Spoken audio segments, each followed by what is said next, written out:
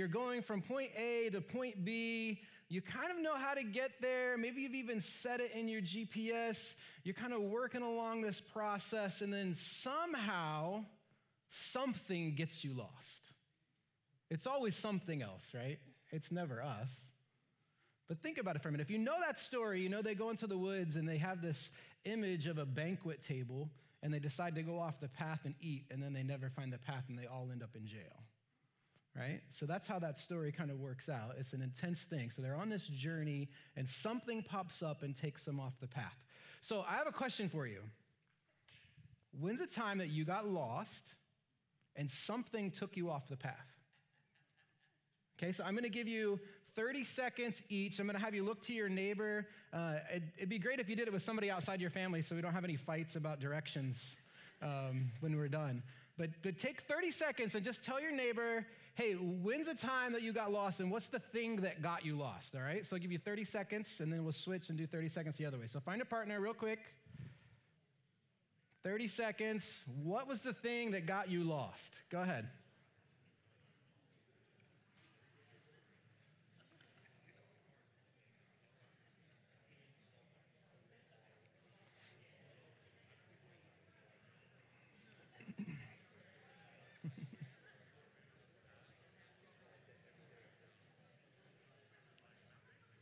All right, switch, the other person.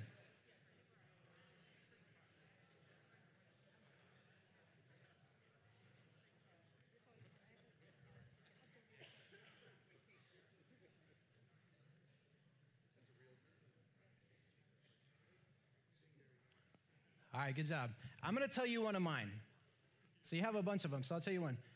Way back, just out of college, I had the opportunity to hike with some guys. It was 5 of us. We started at that top arrow in a little place called Leadville, Colorado, and we hiked from there all the way down to Durango. So that's a picture of the state of Colorado. So it's 3.5 weeks, and we went on this backpacking trip. So one day on this trip, I decided I was a little tired, so I decided to sleep in a little bit, and so the other 4 guys took off, and I stayed sleeping for a little bit.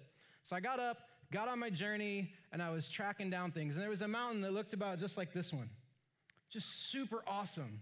So I'm walking down the trail, and I'm looking at this mountain, just taking my time, looking at it, and I keep walking, and eventually the little path kind of turned into this bigger road. So I say, oh, okay, that's not uncommon when you're out hiking that the road would change, from different ways because of how they run the trail. So I'm just hiking along, and eventually that road comes to an end. And I'm like, uh-oh. I thought we were on the path here. So I start looking around, and I see these little ribbons tied into different trees. And I thought, okay, well, maybe they marked out the trail with these ribbons going through the trees. So I hike down towards these ribbons, and I'm going down the side of a mountain now, and I hike down some of these ribbons, and then that trail stops. I'm like, oh, no. So I look around, and I see some more ribbons. So I go over, and I hike that one, and then that stops. This happened about 4 or 5 times, and now I'm about halfway back up the mountain, and I'm going like, oh, no, man, I am lost. Like, I have no idea where those 4 guys are. I have no idea how fast they're hiking. Like, I'm a Sherpa for the one guy, so he paid for my trip, so I'm carrying 5 pounds of his food, so he's not going to eat, right? I'm totally lost. And so I started backtracking, and I finally found the road again, and I took the road all the way back to the trail, and right about where this mountain is, you can kind of see it in the picture, but it's not real obvious, but right here is this giant post. It was on my right, and the mountain was on my left, and I walked right by it. It had all kinds of colored ribbons tied to it, and it said, this way. I missed it. It's an example of maybe what one of those posts looks like. So have you ever done that? You kind of know you're on a journey, you're doing something, and then suddenly you find yourself off the path. You've been lost. That same kind of thing is happening to the church in Colossae. So the Colossians, there are things that are popping up that run the risk of taking them off the path if they're not careful. So I wanted to say, I have struggled to grasp Colossians this time around. I've taught this book for years. I've used it in youth ministry. I've processed it out. I have things that I write and talk about it, but I kept reading this over and over again, and I felt like, man, I am not getting it. I'm not getting it. I'm feeling like I'm lost here in the book. And then it clicked this week because I think I got a different picture of Colossians, and I think you'll understand it a little bit more too as we look at this. We're going to look at some of the things that could take the Colossian church off the path. So Paul is writing to these people. They believe in Jesus. They've received the gospel. They're doing great things. He's super excited to hear about their faith. But simultaneous to that, there are things that are popping up that could derail them and take them off of the way of the gospel. So there are 5 of them. So we're going to cover all 5 of them. As we go through each one, we're going to ask, are any of these issues that took the Colossian church off the path still practiced today, or still something we should pay attention to? So here's the first one. There's 5 threats to the Colossian church. The first one is plausible arguments that delude you. So way back at the beginning of the chapter, Paul says, I'm saying this in order that no one may delude you with plausible arguments. A plausible argument is a reasonable thought that if you believe it, it could impose a misbelief on you. It would be so rational and so thought out that you would buy into it, and without knowing it, you would find that you've just believed something that's false. So when you think back to the culture of their time, Greek and Roman philosophy was huge. So I actually looked back into this week. I was digging in through some old philosophy stuff. I know that's what you guys do in your spare time. But I was digging into some of this because I wanted to see what was the prevailing cultural thought of their time. So there's this guy right here. His last name is Rufus. So I don't know how to say his other name. But his goal in philosophy was that he was convinced that the power of philosophy that was over the mind of people, that if you did that well, that it would heal the corruption of all humankind. In other words, man could think himself into being better and remove all corruption. One of his disciples was a man named Epictetus. Now, Epictetus is very important here because he grew up in a neighboring city to Colossae, about 10 miles away. So it'd be like up by Deptford, maybe, that he would be from there to here. So he grew up in that kind of culture, and he was probably around his teenage years at the time Paul was writing this to the church of Colossians. So you see the prevailing thought. So this is what this guy taught, and I want you to hear it. He said, reason alone is good, the irrational is evil, and the irrational is intolerable of the rational. The good person should labor chiefly on their own reason to perfect this in our power. To repel evil opinions by the good is the noble contest in which humans should engage. It is not an easy task, but it promises true freedom, peace of mind, and a divine command over the emotions. The first object of philosophy is to purify the mind. And here's what he says going on after that. The essence of divinity is goodness. We have all good that could be given to us. The deities, too, gave us the soul and reason, which is not measured by breadth or depth, but by knowledge and sentiments, and by which we attain to greatness and may be equal even with the deities. He says, if we wish for nothing but what God wills, we shall truly be free. Doesn't that sound cool? Like if you just wish for what God would will, then you could be free. That's actually something Christians teach. But if you're not careful, the rest of his philosophy goes on to say this, and we will come to pass according to our desire, and we shall be as little subject to restraint as Zeus himself. He's not talking about the will of God. He's talking about different gods. But it's such a plausible argument that has just enough shade of Christianity that it ran the risk of pulling the Colossians off the path. It's a significant thing. So that's some of the prevailing philosophy from somebody that grew up near Colossae, and that was taught in those days. So that's what they went through, right? But what about us? Do we deal with any kind of things like that today? Absolutely we do. Greg talked about this a couple weeks ago, but it's called secular humanism. It's the idea that people are good without God, that we're okay as men and as people because we can solve all of our problems. It's a strange and peculiar thing because if you have people that are of like mind, they can kind of get together and work some things out, and it looks very good. But I want you to see where secular humanism takes us. This is what it claims. It claims that we stand at the brink of an entirely new age of human achievement and potential, one that will unify the world and bring an end to war and an end to hunger through a redistribution of the world's resources and population control. It will lead to the conservation of the Earth's environment, result in genuine equality among all races and religions and between men and women, and provide a global ethic that will unite the human family. That's a very plausible argument, isn't it? That sounds so amazing. But did you catch the part of how they're going to do it? Population control. That in order to unite the world, it would involve eradicating people. We have to be careful of this philosophy in our day. It's very similar to what was going on in the time of the Colossians. Because if you're not careful, you could buy into something that would endorse that and find out that you're part of the thing that will be eradicated. Do you know whose philosophy that was? Some of you remember, some of you don't even know. That was the philosophy of Adolf Hitler.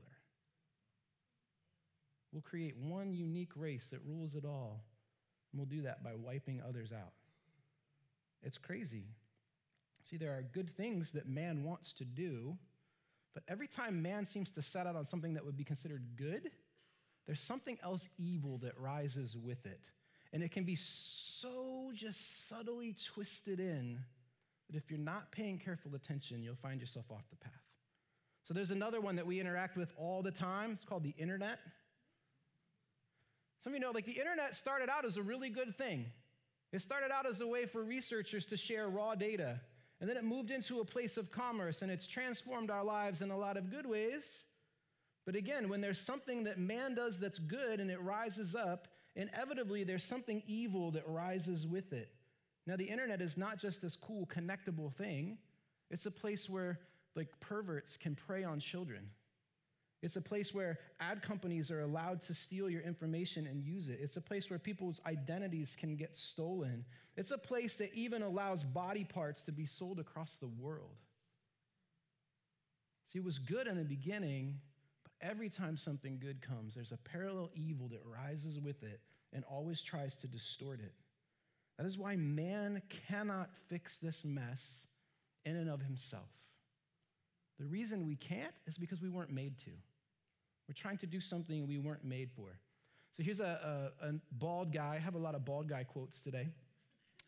But it says, this is N.T. Wright. He says, all power structures, ancient or modern, whether political, economic, or racial, they have the potential to become rivals to Christ, beckoning his followers to submit themselves in order to find a fuller security. This invitation is as blasphemous as it is unnecessary. Christ tolerates no rivals. His people need no one but him. So if we are not careful, reasonable and plausible things will come along that can take us right off the path. So here's the second one. It's the philosophy and deceit of human traditions. So the practice of human traditions and what they would say. So Paul writes to the church back in the beginning of chapter 2 again, see to it that no one takes you captive by philosophy and empty deceit, according to human tradition, according to the elemental spirits of the world, and not according to Christ. See, the Romans and Greek people had all kinds of gods. They had a god for everything. They had a god for the sky, the sea, the underworld, for marriage, for harvest, for hunting, for sex, for war, for music, for healing, for love, for wisdom, even a god for fire, right? You name it, they had a god for it. And each of those gods was assigned a specific purpose and value. So in that Roman belief system, if you wanted good fortune and good favor, you would do whatever was required to make the god happy so that they would give you the blessing.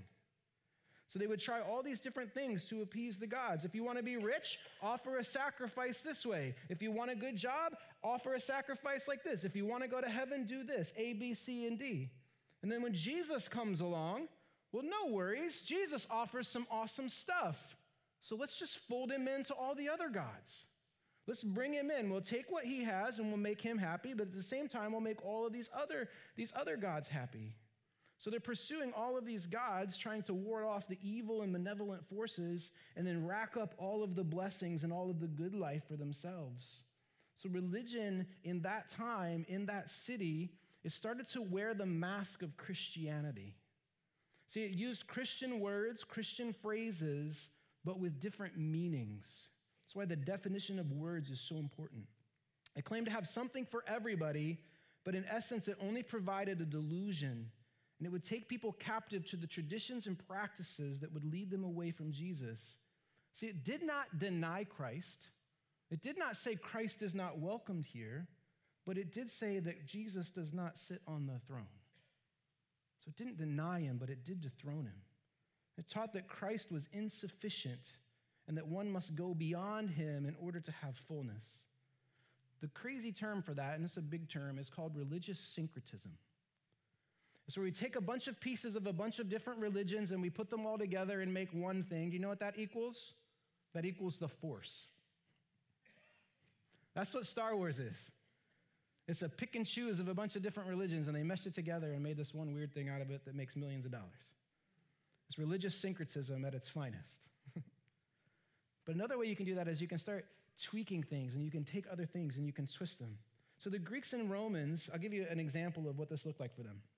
So these religious practices, they would sync them up together, and then in the syncing of those things, they would establish traditions. And those traditions were expected to be carried out by everybody in the culture. So this really silly one that I found is this crazy thing. Maybe you've heard of it. It's called the evil eye. Anybody ever been familiar with that phrase? You caught the evil eye?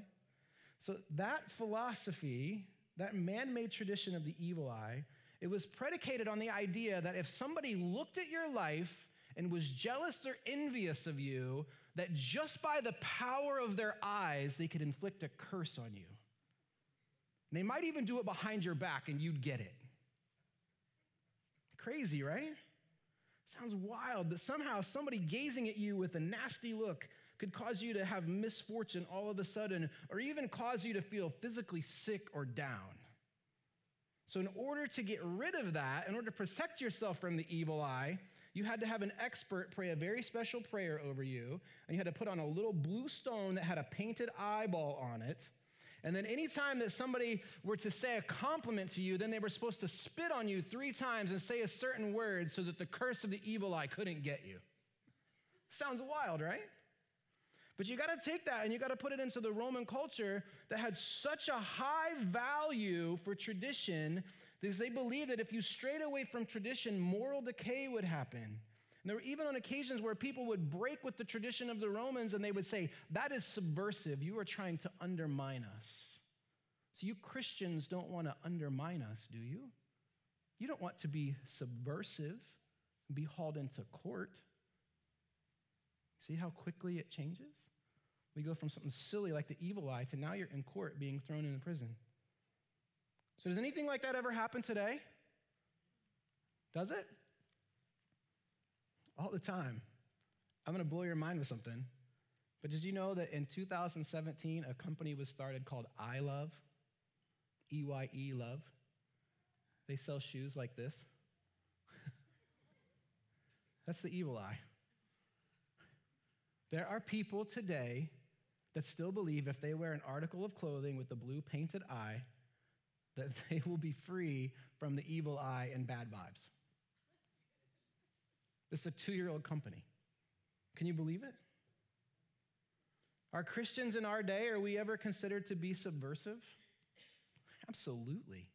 Seems like every time a Christian stands up for their belief, the media and the culture just drag them through the mud trying to get them to shut up. See, they paint us in all kinds of ways. Like they've even gone so far that they take business licenses and take away jobs. It's part of the population control. Now let's not forget, I want you to hear this very carefully. The Christians that were martyred in the Roman kingdom, they were not killed because they worshiped Jesus. They were killed because they refused to worship Jesus and Caesar. Anytime that worship has an and to it, it's the wrong kind of worship. So that religious syncretism of their day, it's all around in our day. There's so many people are trying to pick the pieces of Jesus that they like and then leave the rest out. See, there's a way of doing life that has emerged in these days that has a shade of Christianity, but really denies who Jesus is. So I don't know if you remember this, but Diego talked about this a while ago. It's this little phrase that says, my life plus a little Jesus equals blessing for me. So he used a bookshelf like this. Remember, he said every one of these books represents an area of your life. So maybe this one is your parenting, maybe this one is your friendships, maybe this one's your theological beliefs, this one's your finances, and so on and so on. So what we want to do is we want to get a little Jesus. Everybody see that over there? You can see? We get Jesus on the book. And we put a little Jesus in our life. And we keep him contained to one little space and one little thing. And we turn this into these goofy, like Christianized traditions where we say, if you want your life to go good, take what you need, ask God, and say, Jesus, give me what I want, and he'll give me the desire of my heart. We're using Christian language and Christian things, but we're limiting it. We're not opening it up to the true fullness of the faith. Because what he said is that this needs to be your life. Everything belongs to Jesus if you're a Christian. And we have these versions of the gospel that would say to you, if you want to be more wealthy, just tithe better and more consistently. Right? If you want to go to heaven, just pray this little prayer and the rest doesn't matter. That's not true faith. That's a distortion of the gospel. Paul warns the Galatians way back in Galatia. He said this, even if we or an angel from heaven should preach a gospel other than the one we preach to you, let them be under God's curse. As we have already said, so now I say again, if anybody is preaching to you a gospel other than what you accepted, let them be under God's curse. We need to stop reducing the gospel to a simple transaction because it leaves out suffering for Christ. It leaves out sacrificing for Jesus. It leaves out letting Jesus address the broken things of your heart and your flesh. We need a more robust gospel. We need to rediscover the gospel of Scripture if we want to avoid the religious syncretism of our day. So if we are not careful, the philosophy and man-made traditions that surround us can lead us off the path. So here's another one.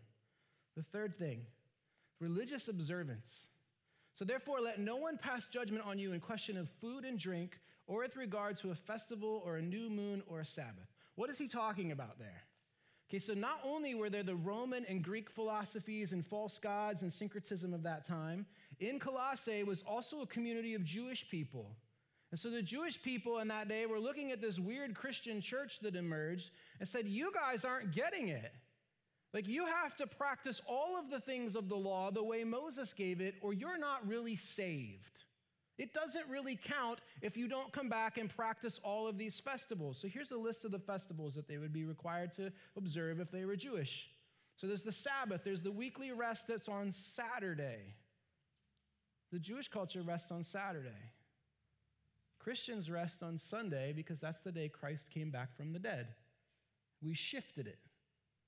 But if it's not on Saturday, it doesn't count. You're breaking one of the commandments. See how that works? There's the Passover, there's the trumpets, the Day of Atonement, the Festival of the Weeks, the tabernacle or booths where they would go out and they would live in the wilderness. There's a couple that were added later after the law, one around Esther and then one around the cleansing of the temple. So that's where Purim and Hanukkah come from. But the Jews would go to these Christians and they had the verses for it, right? See, look at a couple of these festivals. They had these verses attached to them. So you shall make a proclamation on that same day, and you shall hold a holy convocation. You shall not do any ordinary work. It is a statute forever in all of your dwelling places. Pretty blunt, isn't it?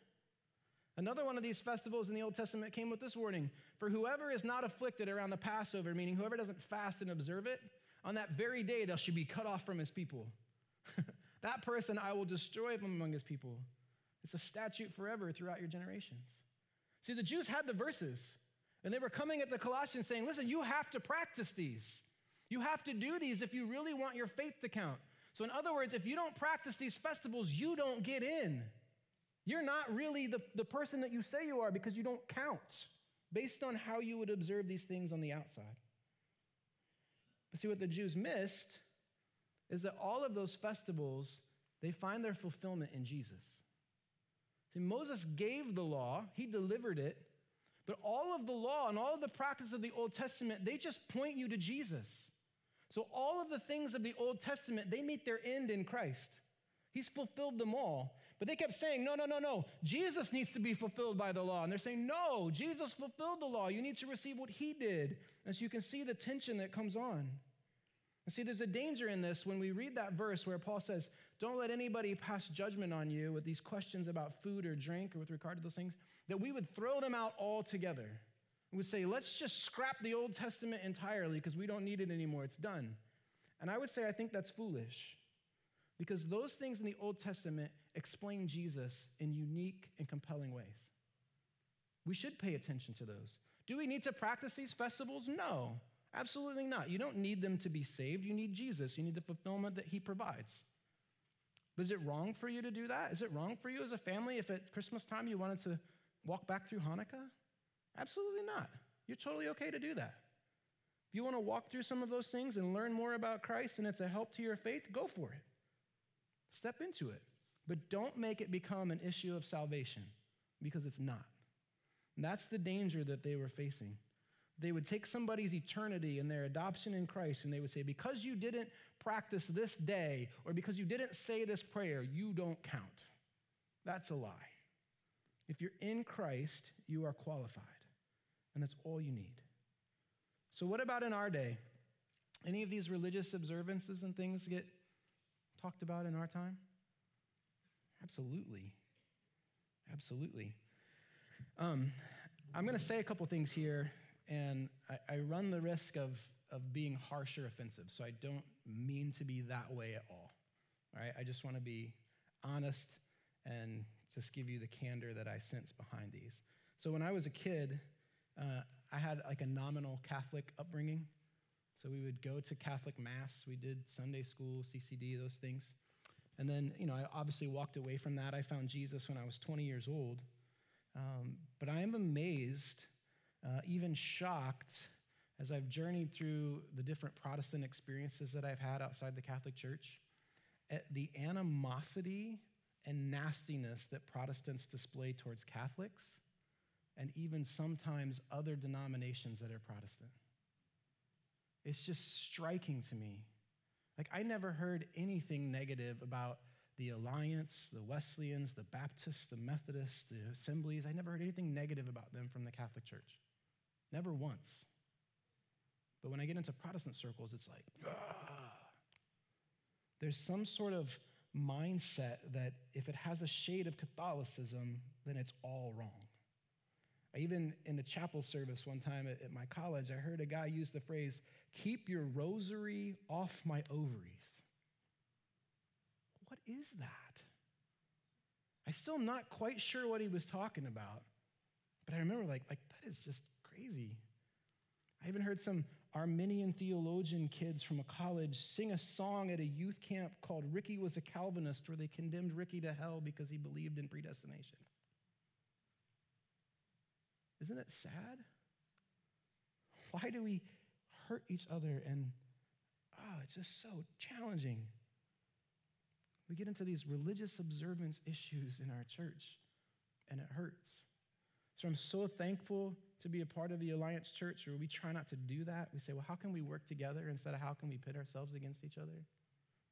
That's a significant thing. But it shows up in our church. And I want to be real honest, about 10 days ago, we did an Ash Wednesday service here. It's not a biblical service. It's just a service that we thought would be helpful for us. Help us to get from where we are to the heart of God. And it was something, as the service was written by our district superintendent, and it had a few pieces of Catholic liturgy included in it, to the point that some were offended and hurt that we would do that. And the question got raised, is Living Faith becoming a Catholic church? Absolutely not. There are legitimate reasons why Protestantism exists, and I believe we would support those. But if you struggle with something like that, we're open to talk to you about it. Because I know there were people that have come from a Catholic upbringing that suffered terrible wounds in that denomination. And if you're hurting and you're unable to attend those things because that reminds you of something, you have a pass to not participate. But we'd also encourage you, bring it to the table, put it in the light so we can help you, so we can talk it through. Because when it comes to the organization and the process of worship in our church, We would want you to live free in Jesus, not bound.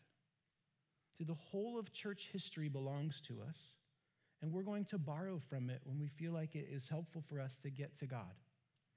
We're not going to be a slave to it, but we're not going to ignore it. It's part of who we are. It's even part of where we've come from.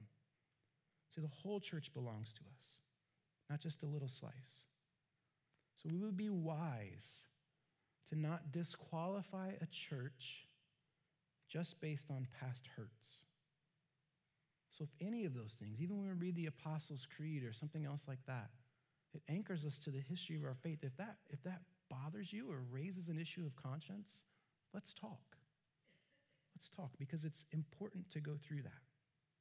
All right, so you know that part. I want to make sure that we said that, because it's not the observance of a special service that ever saves us or qualifies us. It's only a mode to help us encounter God. So there's another thing in the church that I want to talk about a little bit too, another religious observance issue. And it's these words, maybe you've heard of them, missional versus attractional. Anybody understand what those mean? So in other words, the attractional model is, let's crank it up with all of the crazy things. Let's throw go-karts out in the parking lot. Let's have bouncy castles and everything, and we'll get the whole neighborhood to show up here. Versus the missional model that says, well, let's go meet in houses and invite people over for coffee and have spiritual conversations. One's more biblical than the other is usually where it lands. Sad, isn't it? Sometimes you need both. But the answer to this attractional thing that got very big, all these mega churches, the ridiculousness, the over-the-top stuff, it got pitted with this missional thing that said, in order to be missional, you need to embrace a radical kind of lifestyle. But unfortunately, that just takes one thing and replaces it with another. It doesn't really get us anywhere. So here's another bald guy. He says, consumer Christianity is a pandemic in the American church, but a prescription of radical activism is not the remedy. It robs people of their joy, it burdens them with guilt, and it fails to draw people into passionate communion with Christ. It's a significant thing. This guy wrote this coming out of a conversation with a mom who lived in the suburbs, and she said, how radical is radical enough? Should I sell my house and my car? Is it wrong for my kids to be attending a private school? Do I need to move overseas and work with orphans? So I really want to experience the Christian life, but I'm wondering if that's even possible here in the suburbs. See, there has become a mindset in the church that if you don't cash out your 401k and don't start a prison ministry, or you don't refuse to have children so that you can take care of orphans, your life doesn't really count for Jesus. That's nonsense. So I was talking to Diego, who's not a bald guy. And he said, sometimes we prefer the extremes because it gives us a sense of conclusion, finality, and control. See, faith invites us to live in between extremes. Not necessarily in the middle, but somewhere between the extremes. We sometimes don't like where faith takes us. So I want to issue an apology to you as a pastor. I believe that no matter what your career is, no matter your phase or stage of life, your life matters for Jesus. I've believed that for a long time. If you're a math teacher, your life counts. If you're a public school teacher in some way, or you're working in a healthcare field, your life counts. But sometimes we don't present it like that. So here's some questions that I want to just kind of run by you. They come from one of those other bald guys. But he says, what does it mean to be in business and to glorify God and bless others?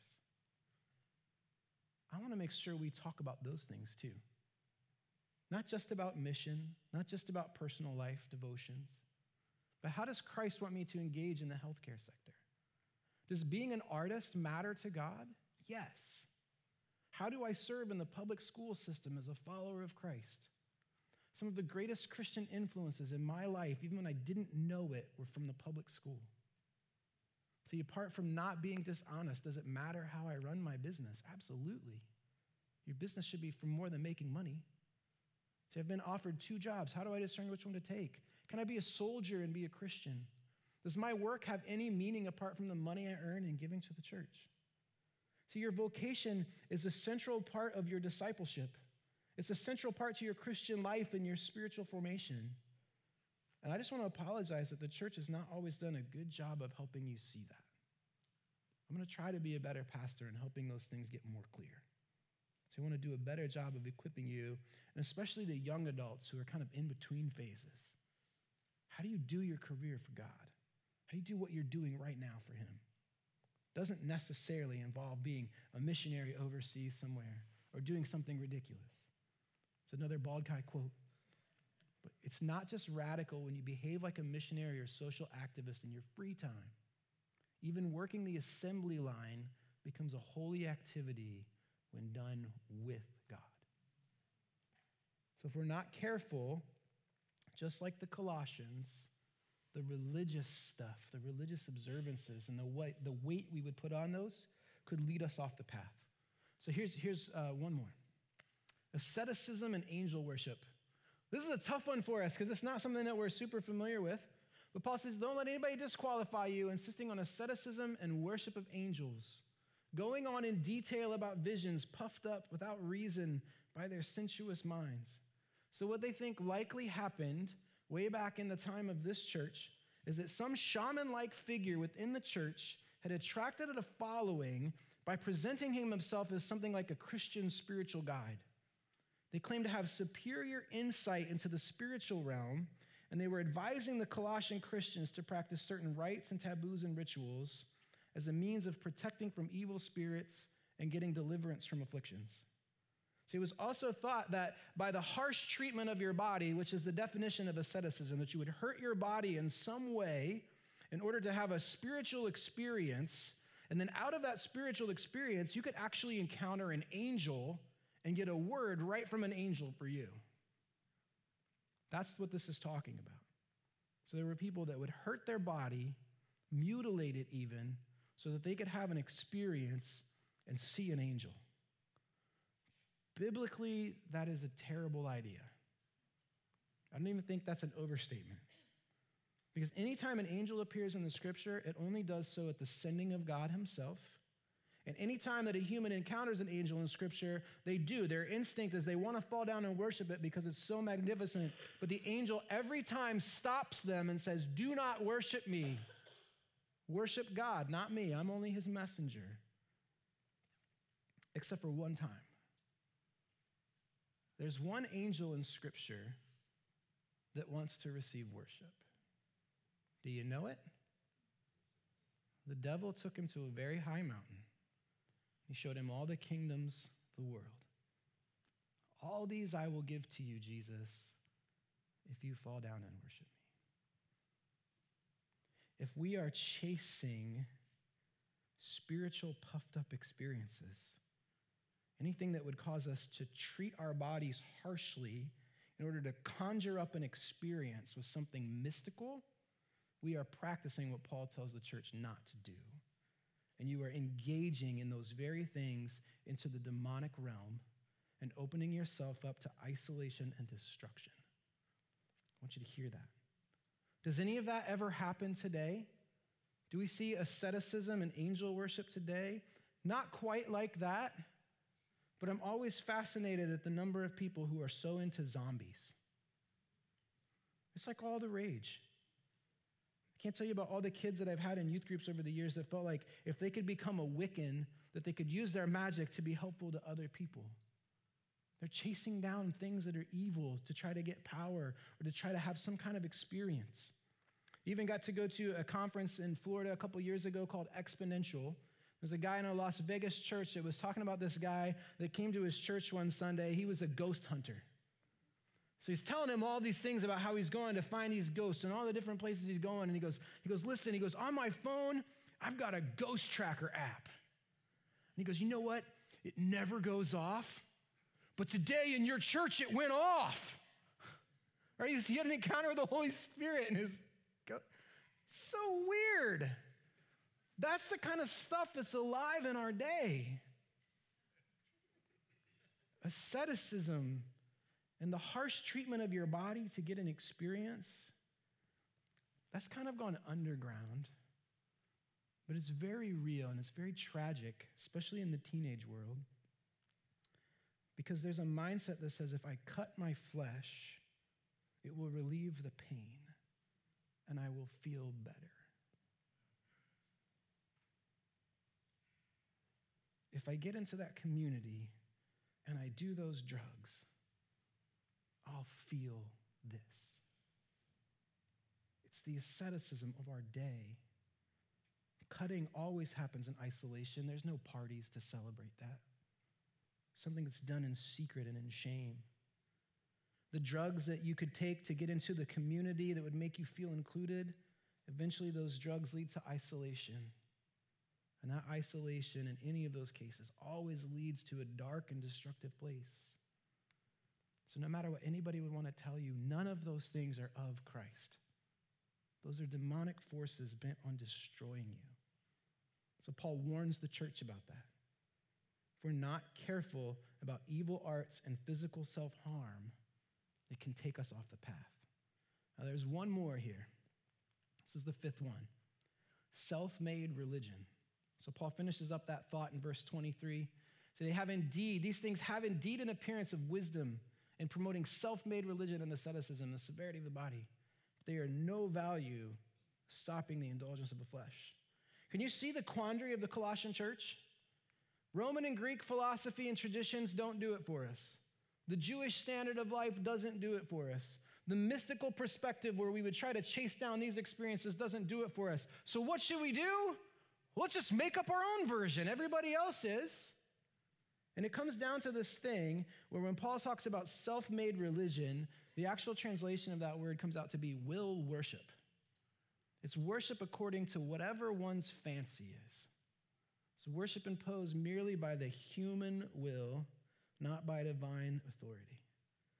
See, the Colossian church ran the risk of prescribing worship for themselves based on whatever they wanted or they thought was good in the moment. And the risk in doing this is that they would worship in a way that completely disregarded God. So they could customize and they could change rules whenever and however they wanted to, regardless of the leadership of the Holy Spirit. And they could make it as rigid or as loose as they wanted to.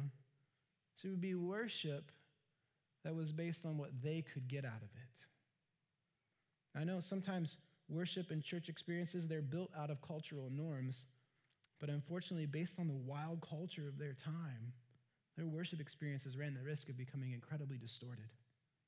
So we ever see anything like that in our day? Do we say self-made religion? Absolutely. This last week or so, I was meeting with another youth pastor. We're planning out Lake Champion retreats. And this lady that had gone to his church, they had moved away, and then she was talking about where they had moved to, and they were trying to find a church based on where they were living now. And so the conversation turned into like, well, what do you like about the church? What don't you like? And I'm listening to this, and it concluded with this phrase. She got a big smile on her face and talked about the church they were going to, and she says, you gotta love that hype. Is that it? Is that why we would choose a church? Because of the hype?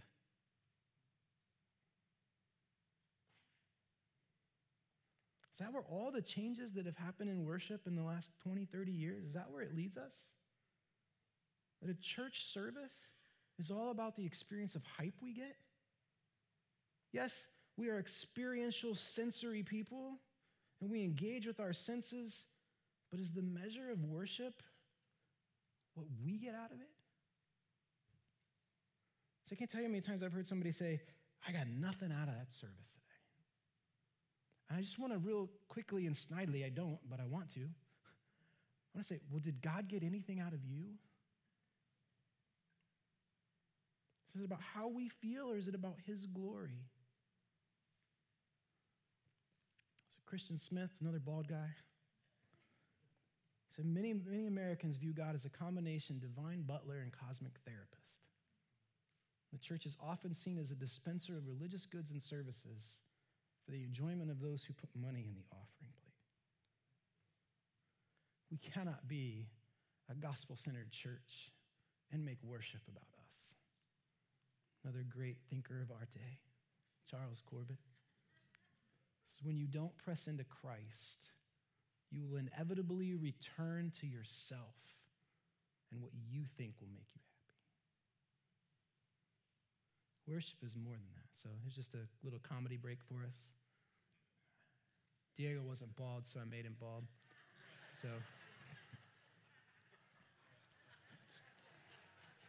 I'm all about consistency, right?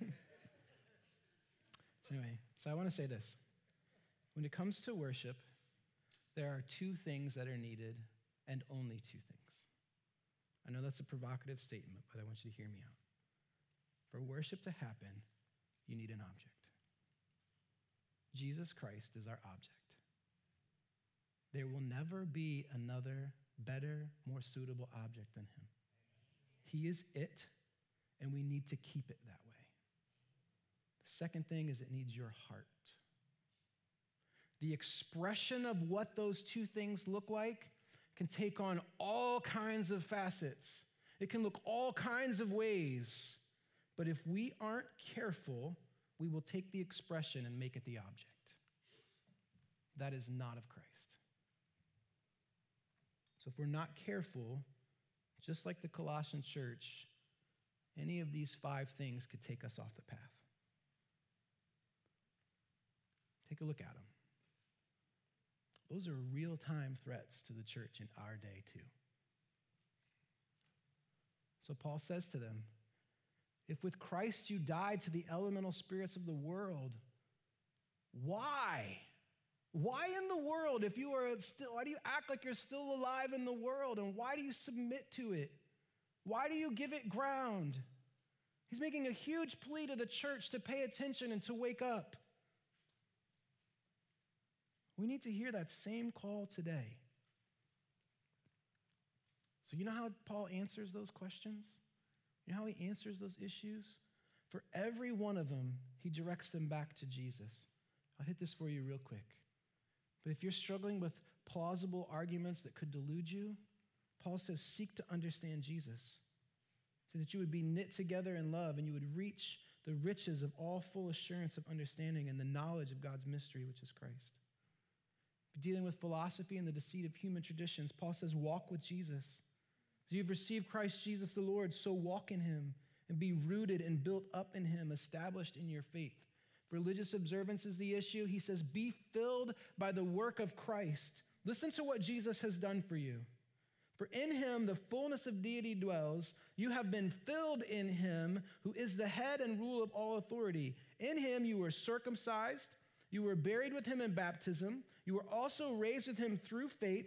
You who were dead, God has made alive together with him. He has forgiven us. He's canceled the record of debt that stood against us by nailing it to the cross. Why do you want fullness anywhere else? He gives it to you. If you're dealing with the asceticism and the angel worship and the weird demonic stuff of the world, it says be fulfilled by Christ. You don't need those other things, because any other thing like that could be a shadow, but the substance and what you really need is in Christ. If you're dealing with self-made religion, he says, set your focus on Jesus, which spills us over into chapter 3, where we're going to spend the next several weeks. It says, if you have been raised with Christ, seek the things that are above where Christ is, not all the stuff that's going on around you. So why is Paul saying all this to the church? Obviously because of their threats, but I want you to see these boards up here. You see them? Okay. Making sure you're still with me. I know it's been a long time. He's praying that. This prayer speaks to every one of those threats. That's why he's struggling in prayer for the church. That's why he's saying, I'm getting down on my face before God, and I'm asking him to fill you with wisdom and understanding from the Holy Spirit, not from all the nonsense of the culture around you. We're going to pray that prayer at the end of the service. I know Greg prayed it at the beginning. But that's a prayer I would encourage you to adopt for Living Faith, for Glasstown, for Christ Community, for any of the other churches in our community. No matter what the label is on the outside of the building. Can you imagine Vineland area with churches like that? We need to hear this call. So here's what I want you to do. I know I've been using this phrase, stay on the path. It actually comes from Jesus. He said, enter by the narrow gate. For the gate is wide and the way is easy that leads to destruction. And those who enter by it are many. For the gate is narrow and the way is hard that leads to life. Those who find it are few. For you personally, what path are you on? There's only two. It's only one that leads to God. So Paul says, examine yourselves to see whether you are in the faith. I just saw a quote this week that said, sometimes Christians are like rocks in the bottom of a stream. They're in it, but the water never gets inside. That's tragic. Be more like a sponge instead of a rock. Soak it up, pour it out, soak it up again. So I'm going to give you a couple minutes here as we close our service. I'm going to ask you to stand. Actually, no, you can stay seated. Sorry. I'm going to have our prayer people come. But Abby and Ryan are going to lead us in a song here in a minute. But I want to give you a minute to examine yourself. Are you in the faith? Are you with Jesus? Is he really in you as the Lord of your life? He will not share that seat with anyone else, including you. There's only one place, and it's only him. So this is a time for reflection. This is a time to assess if any of these issues and threats are in front of you that could take you away from Christ. And it's a call to return to the Lord. Return in all that you are. Bring him your mess. Bring him your struggles. Bring him your hurts. Bring him your joys. Bring him your sorrows. Bring it all to him. So I'm going to give you a couple minutes to examine yourself. If you need to repent, repent. If you need to celebrate, celebrate. You have freedom to do that here today.